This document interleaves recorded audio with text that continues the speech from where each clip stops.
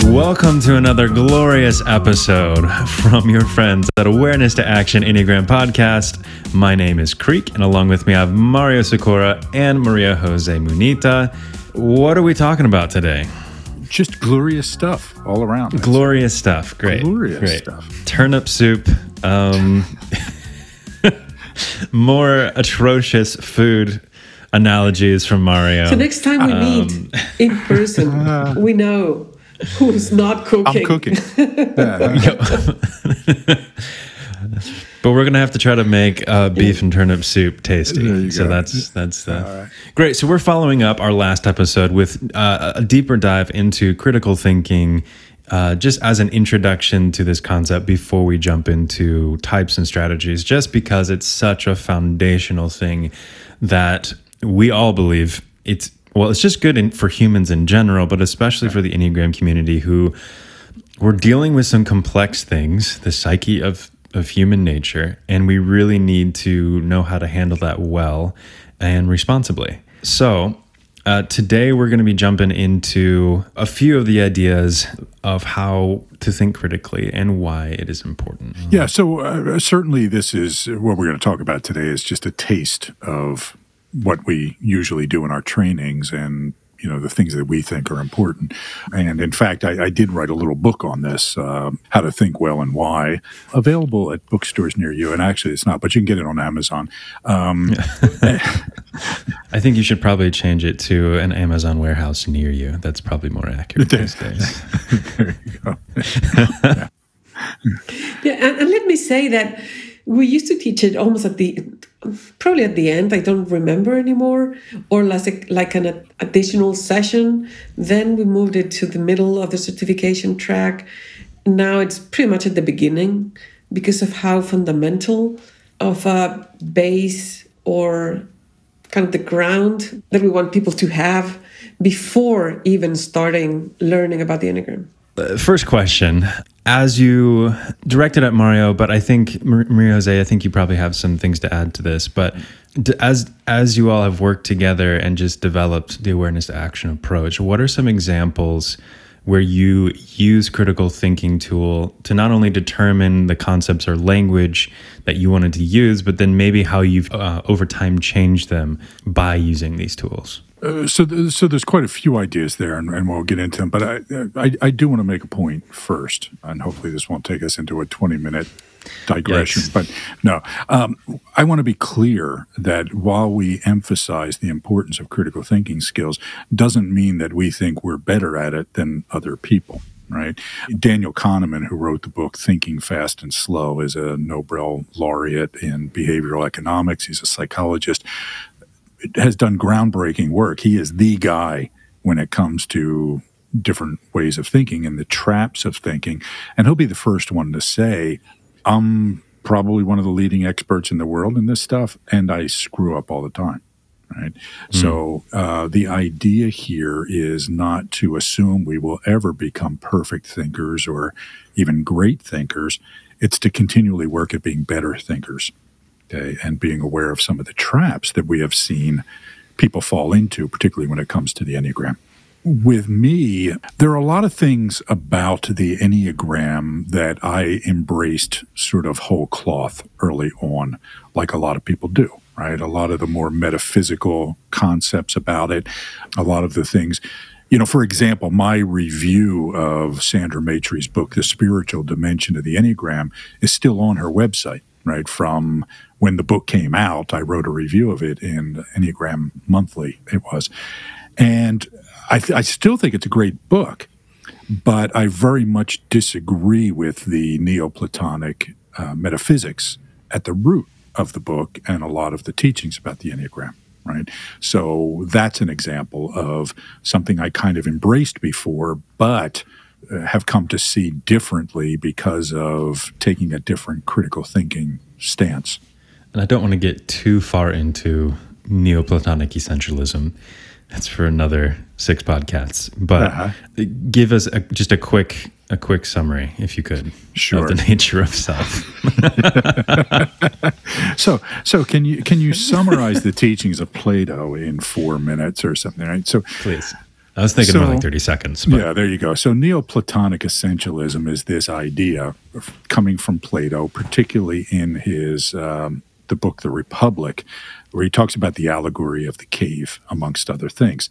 And he says, and this was his belief at the time, that our realm of existence is just a reflection of other realms of existence. And out there somewhere in other realms of existence were forms or ideals, these perfect things, a perfect triangle, a perfect circle, perfect beauty, perfect justice.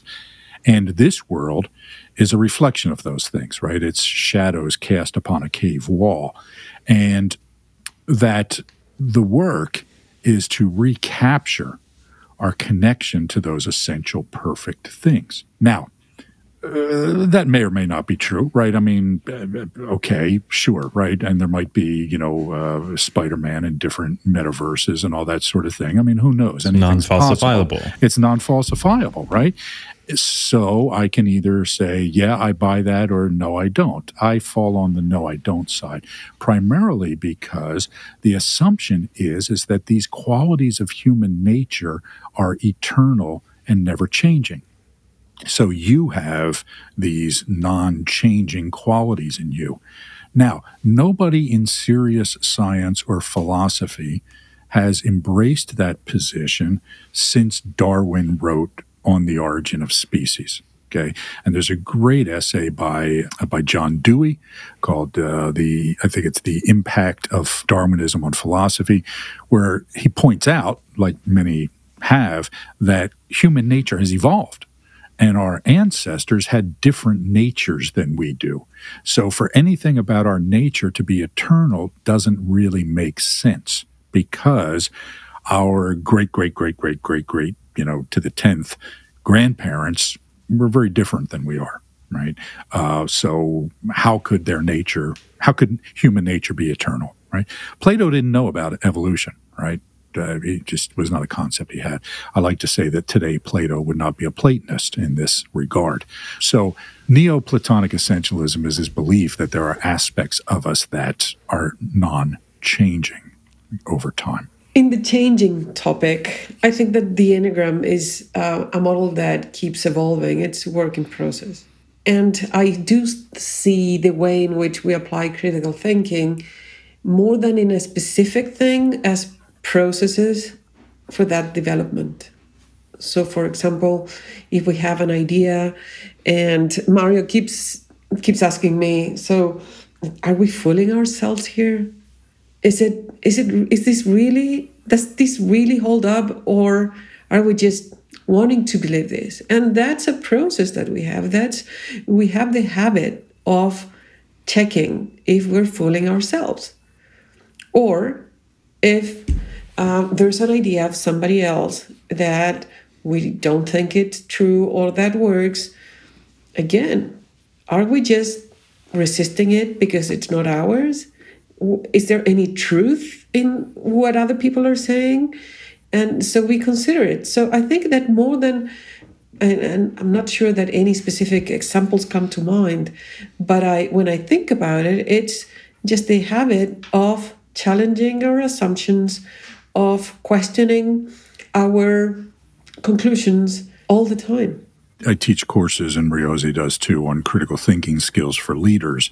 And the first skill I teach them is to ask the question, how do I know this to be true, and what's the evidence against it? Right? And we try to do the same thing. Okay, we have an idea, much like the pattern, just so story that we talked about last time. Hey, maybe this is why. And then we start to say, yeah, but how do we know that to be true? And we falsify it in some way. And if we see something that doesn't make sense, but we have been teaching it for a while, there is cognitive dissonance. There's this friction because we have been teaching it. And we are somehow attached to it, or might be. And we need to think critically and say, okay, we don't believe this to be true anymore, and we'll change our slides, the content that we teach and everything. And that requires critical thinking. And it requires the strength to be able to handle the embarrassment of having been wrong. right? And there are things out there that I wrote, years ago that I don't necessarily believe anymore, or I would tweak, and somebody would say, on occasion people say, well, yeah, 15 years ago, though, you wrote this. And I said, well, yeah, 15 years ago I believed that, but now I believe differently, and here's why.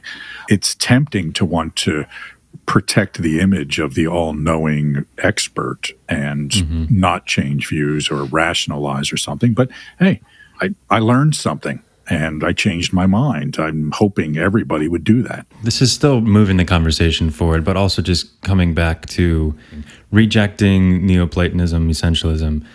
There's a lot of people in the Enneagram community that are religious or spiritual or have some deep connection to God or that sort of thing.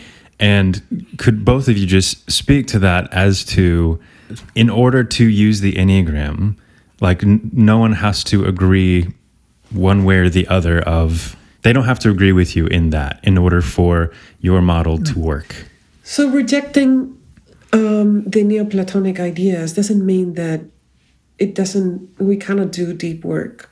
Rejecting the idea that there are these essential qualities out there and that we need to go back to them and reconnect to them, it's one way.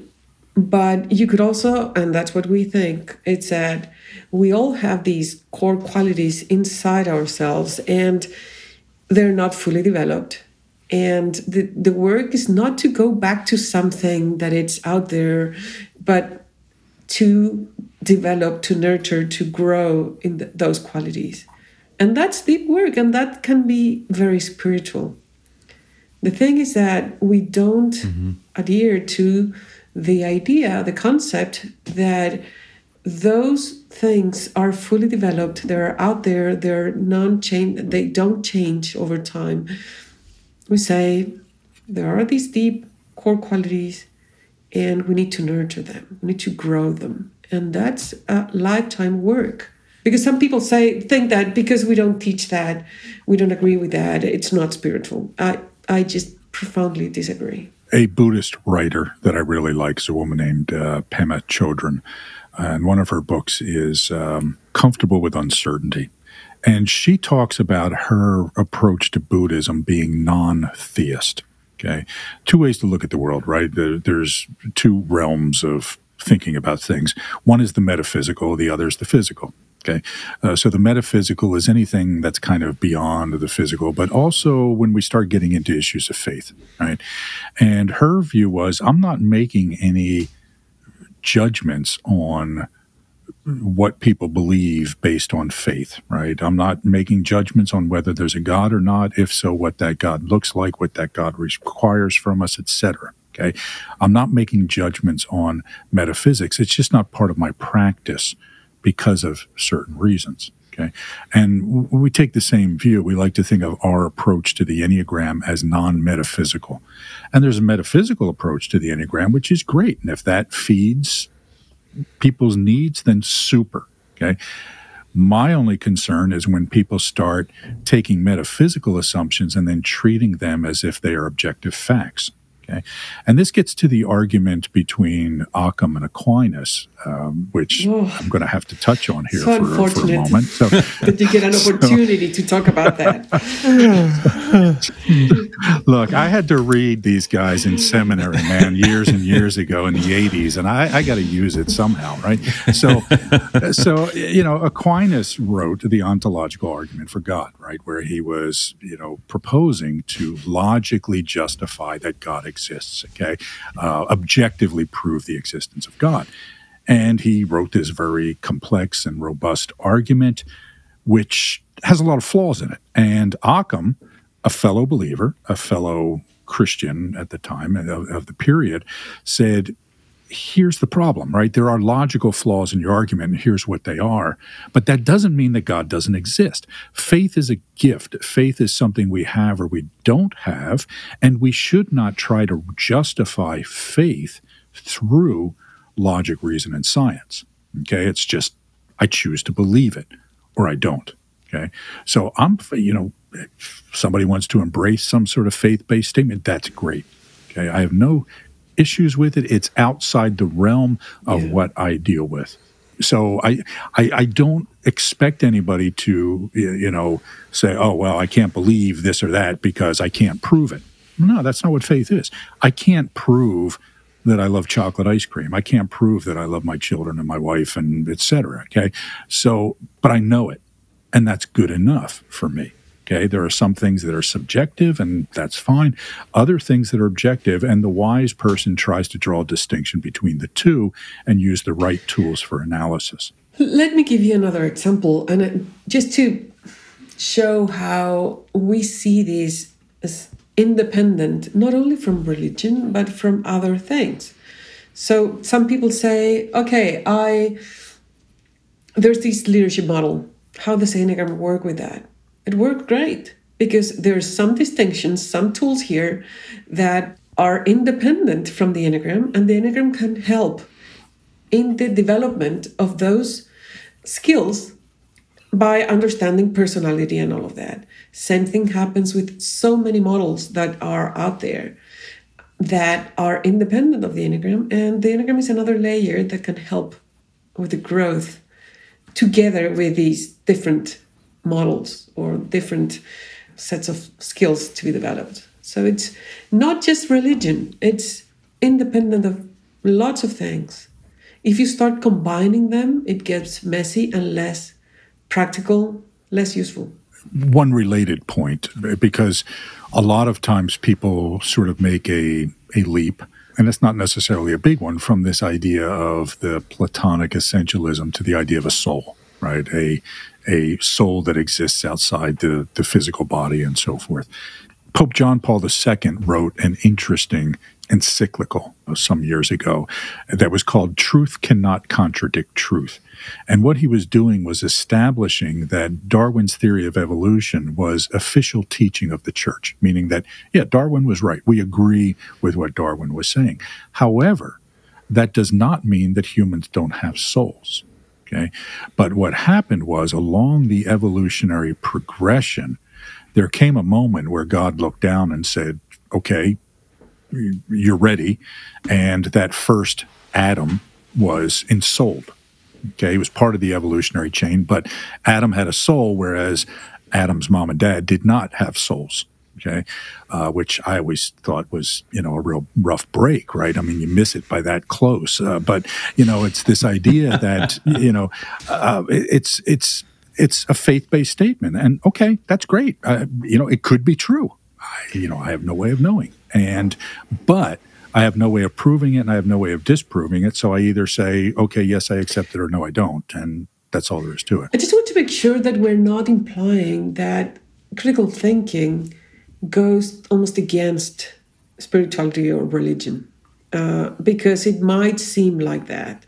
Either I feel or I think, well, but you cannot do both. And I was at a meeting the other day, and one of my clients who has a strong religious Jesuit background, we were having tough discussions. And every time he would hear the other side, he would say, okay, so let me see if there's any truth in what this person is saying. Like really challenging his first reaction and trying to see what truth there was on the other side. And that's critical thinking. And it was taught by him, by the Jesuits. So let's make sure that we're not confusing these things. You can think clearly in benefit of spirituality, of leadership, of anything. It is different domains. And I think it's necessary for anything you want to do. Yeah. Every religious tradition has a group that are the thinkers, right? I mean, it's the Jesuits in the Catholic tradition, right? In yoga, there's, I think it's Jnana Yoga, which is all about thinking and the mind and figuring things out. And that's part of it, right? I mean, that's what any, robust faith-based tradition will teach people to do, is to think critically and think logically. Unfortunately, it's difficult, right? We are not wired to be skillful thinkers. We are wired to believe what it's convenient to believe, which is kind of a nice transition and I think into some of the other things we want to talk about the Enneagram and critical thinking. Right, which is some of the tools that you all use, Yeah. different ways of critical thinking that help frame what concepts you work on and adjust and whatnot. Yeah. And I want to be clear here that what we're talking about today just touches on things because we have a lot of this stuff. It's in the, what used to be the third module of our certification program, and we devote, a number of sessions to it.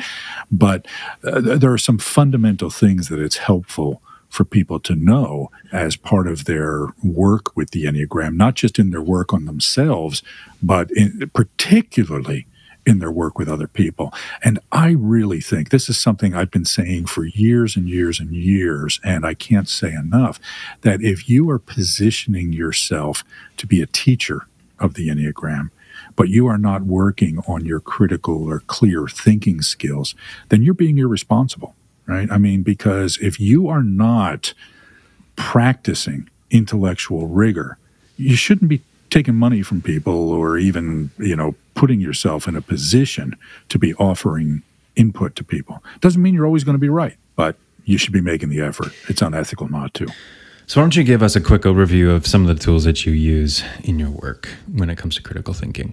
So we can break the things down into, I actually came up with this model of 5 obstacles to clear thinking and 5 solutions for them. Okay. And so you think of a set of concentric circles, and the first circle is the built-in biases of the brain. So understanding the built-in mechanisms of the brain that keep us from thinking clearly is step number 1.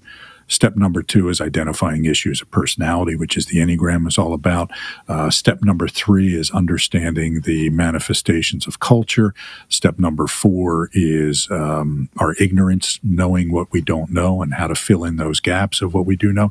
And step number 5, or circle number 5, is making our way through misinformation, right? Identifying and correcting misinformation. So ignorance is the things that we don't know that are true. Misinformation is the things that we believe that are not true, that are demonstrably not true. And so there are tools at each of these levels for clearing up the obstacles to clear thinking. When it comes to the built-in mechanisms, it's recognizing cognitive biases. Okay, it's recognizing, for example, that humans are victims of motivated reasoning, meaning we have a tendency to reason our way to what we want to believe. A lot of reasons for this. Okay, a lot of the great philosophers said we're not really rational creatures. We tend to decide something emotionally, and then we find the evidence for it rationally. This is why some really intelligent people believe some really crazy things, but are really good at convincing themselves that they're right and convincing other people that they're right as well, because they're smart and they have good argumentation skills, even though they're not seeing where they're wrong. Now, motivated reasoning is something that happens in us because we're tribal creatures. We want to believe the same things those people in our tribe do. This is why politics is tribal, okay? Because that's my crew. And if I don't believe something that they believe, I tend to be rejected, and that's a bad thing for somebody who's in a social species. So motivated reasoning, we always have to watch for this recognition that I have a tendency to prove what I want to believe rather than to prove or falsify things objectively. Okay. Number 2, we have all sorts of shortcuts. Okay. Again, Kahneman talked about system 1, system 2. System 1 is fast thinking. It's heuristic based. It's making use of shortcuts, whereas system 2 is critical thinking. Heuristic. Oh, sorry. There we go. Well, let me give you the definition. No, heuristic is a mental model, right? A heuristic is just either a conscious and deliberate or non-conscious mental model. Okay, it's a shortcut that we develop in our brain, and there are lots of cognitive biases that serve as these sort of mental models. And one of the ones we see in the Enneagram world all the time is confirmation bias. Okay, I get an idea about 4s, for example, right? 4s always wear baseball caps. Okay, well, look, there's Creek. He's a 4. See, he's got a baseball cap on, right? And there's another 4, and he's got a baseball cap on. So again, we confirm what we want to see, but we don't see all the 4s who are not wearing baseball caps. Something that I'm sure I've talked about this before, but a guy coming up to me one time and saying 8s don't read. Okay, because his wife was an 8 and she didn't like to read, and he knew other 8s who didn't like to read, so he just saw 8s who didn't like to read, and instead of 8s who did. So falling into confirmation bias is really easy. We can start to say, oh, well, all 5s do this or all 4s do that, etc., because we confirm what we want to see, instead of saying, hey, I wonder if there are any 8s out there who like to read. Let me do some research and let me find out whether 8s read or not, or whether it's something that doesn't have to do with type. Okay, so recognizing these biases equips us to start to overcome them. So once again, audience, we will be diving more deeply into some of these, giving more practical ways of using these. But in short, how do you know personally when you've reached that high degree of confidence after you've gone through as much of the critical thinking as you know how to? What does that feel like? What does that look like? I think that you need to, as I said before, challenge your ideas. And when you've tried hard enough to see what evidence there is against it, when you've talked it through with people who are really willing to challenge your ideas, and when you see that over time it holds up, I think that it might be good enough. And I think it depends on the realm that you're talking about, because there's certain things. If we're talking about the Enneagram, that would probably be kind of enough. If we're talking about a science, then you need to do a lot more work there. But in the Enneagram, I think that those are some of the things that make me feel that I don't need more, but then continue to be open to seeing new things. Hold ideas as hypotheses rather than truths. I think it's something that you need to do all the time.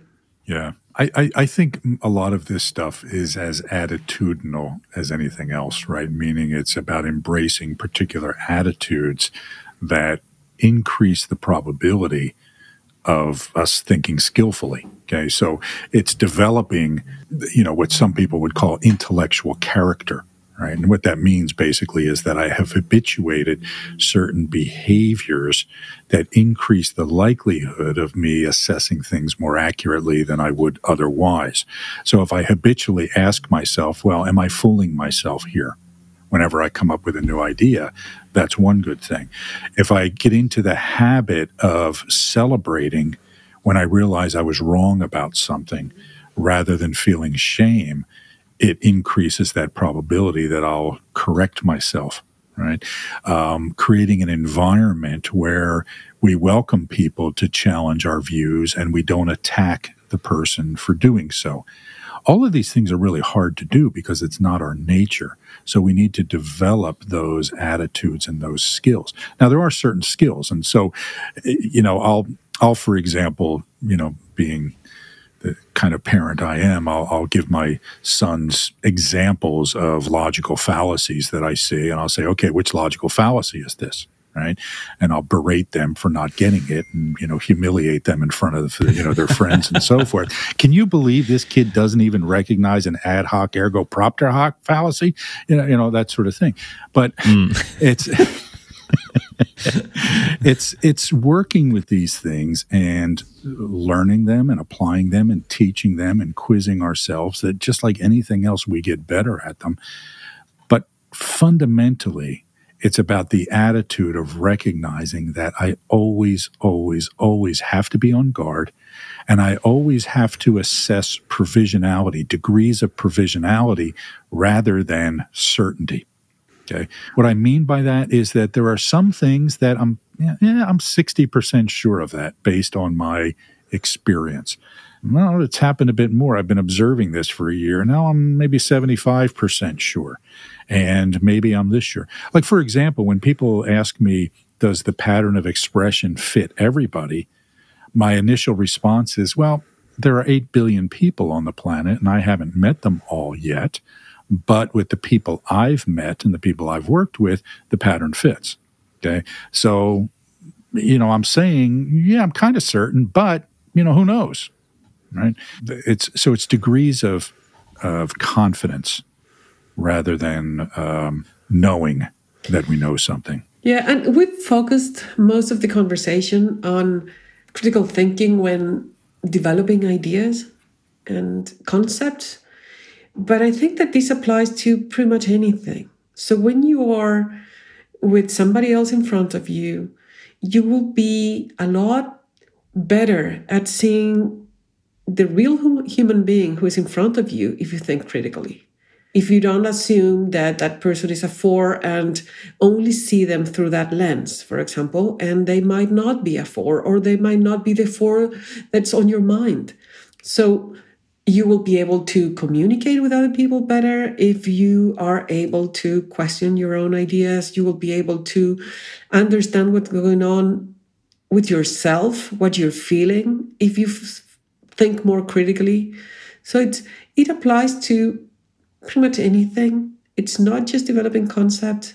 So when we're working with the Enneagram, in order to see, if we're seekers after truth, we need to think critically. And that involves seeing other people for who they are and not who we think they are. I think that's great. That's a great place to end. I think when it comes to, we think critical thinking is just about the concepts and ideas, but you're very right. Like, as a rather emotional human, critical thinking has aided me in being able to actually more clearly and more deeply experience these emotions, whether they make sense or not, whether they are logical, why I'm sad. Like sometimes I just wake up and I'm sad and I don't know why. I don't need to know why, but using critical thinking, I'm able to realize that I am sad, but that doesn't mean that like who I am is sadness. It doesn't mean that I can't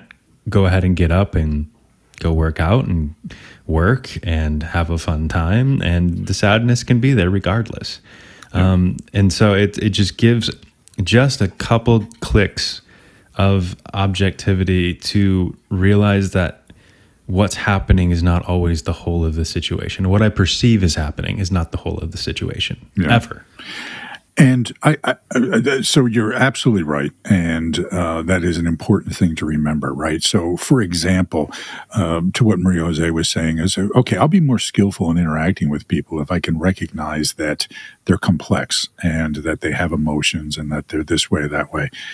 I get better at remembering that if I can remember, or if I'm aware of some of the tools and techniques for critical thinking. Right. So, for example, if what sprung to mind when she said that was the fundamental attribution error is a tendency to make a judgment about somebody based on one observable trait or behavior and then extrapolate that to their whole character. Okay. Now, that's a technical term, and you might say, well, why do I need to know that? Why can't I just say, oh, people are, what they are? Well, when we understand the tools and techniques, we become more skillful at the action itself. And you as a musician, Creek, understand this, that, a good musician just plays, right? A great musician just plays and doesn't think. But you don't become a great musician without practicing the scales and understanding something about music theory and getting the techniques, right? So if you want to be good at this stuff, even if this stuff is just understanding and helping other people, you got to play the scales. Wow, this went deeper than I was anticipating, but I'm glad we went there. Hopefully, we didn't drown our audience members, but I'd be happy to go through the Neoplatonic essentialism thing one more time, just to make it clear. You would. But thank you all for those of you that did stick around to the end. Thank you for sticking around, and and we'll revisit these topics in more depth, and try to keep bringing these topics back up so we can keep finding better ways to communicate them. So until next week, have a wonderful day. Gosh, I suck at closing these out. What the hell? That's great faith in the product. So for anybody who made it this far, Thanks for listening to the Awareness to Action Enneagram podcast. If you're interested in more information or talking to Mario, MJ, or myself, feel free to reach out to us through the links in the show notes or by emailing info@awareness-to-action.com. All episode transcriptions and further information can be found at awareness2action.com/podcast.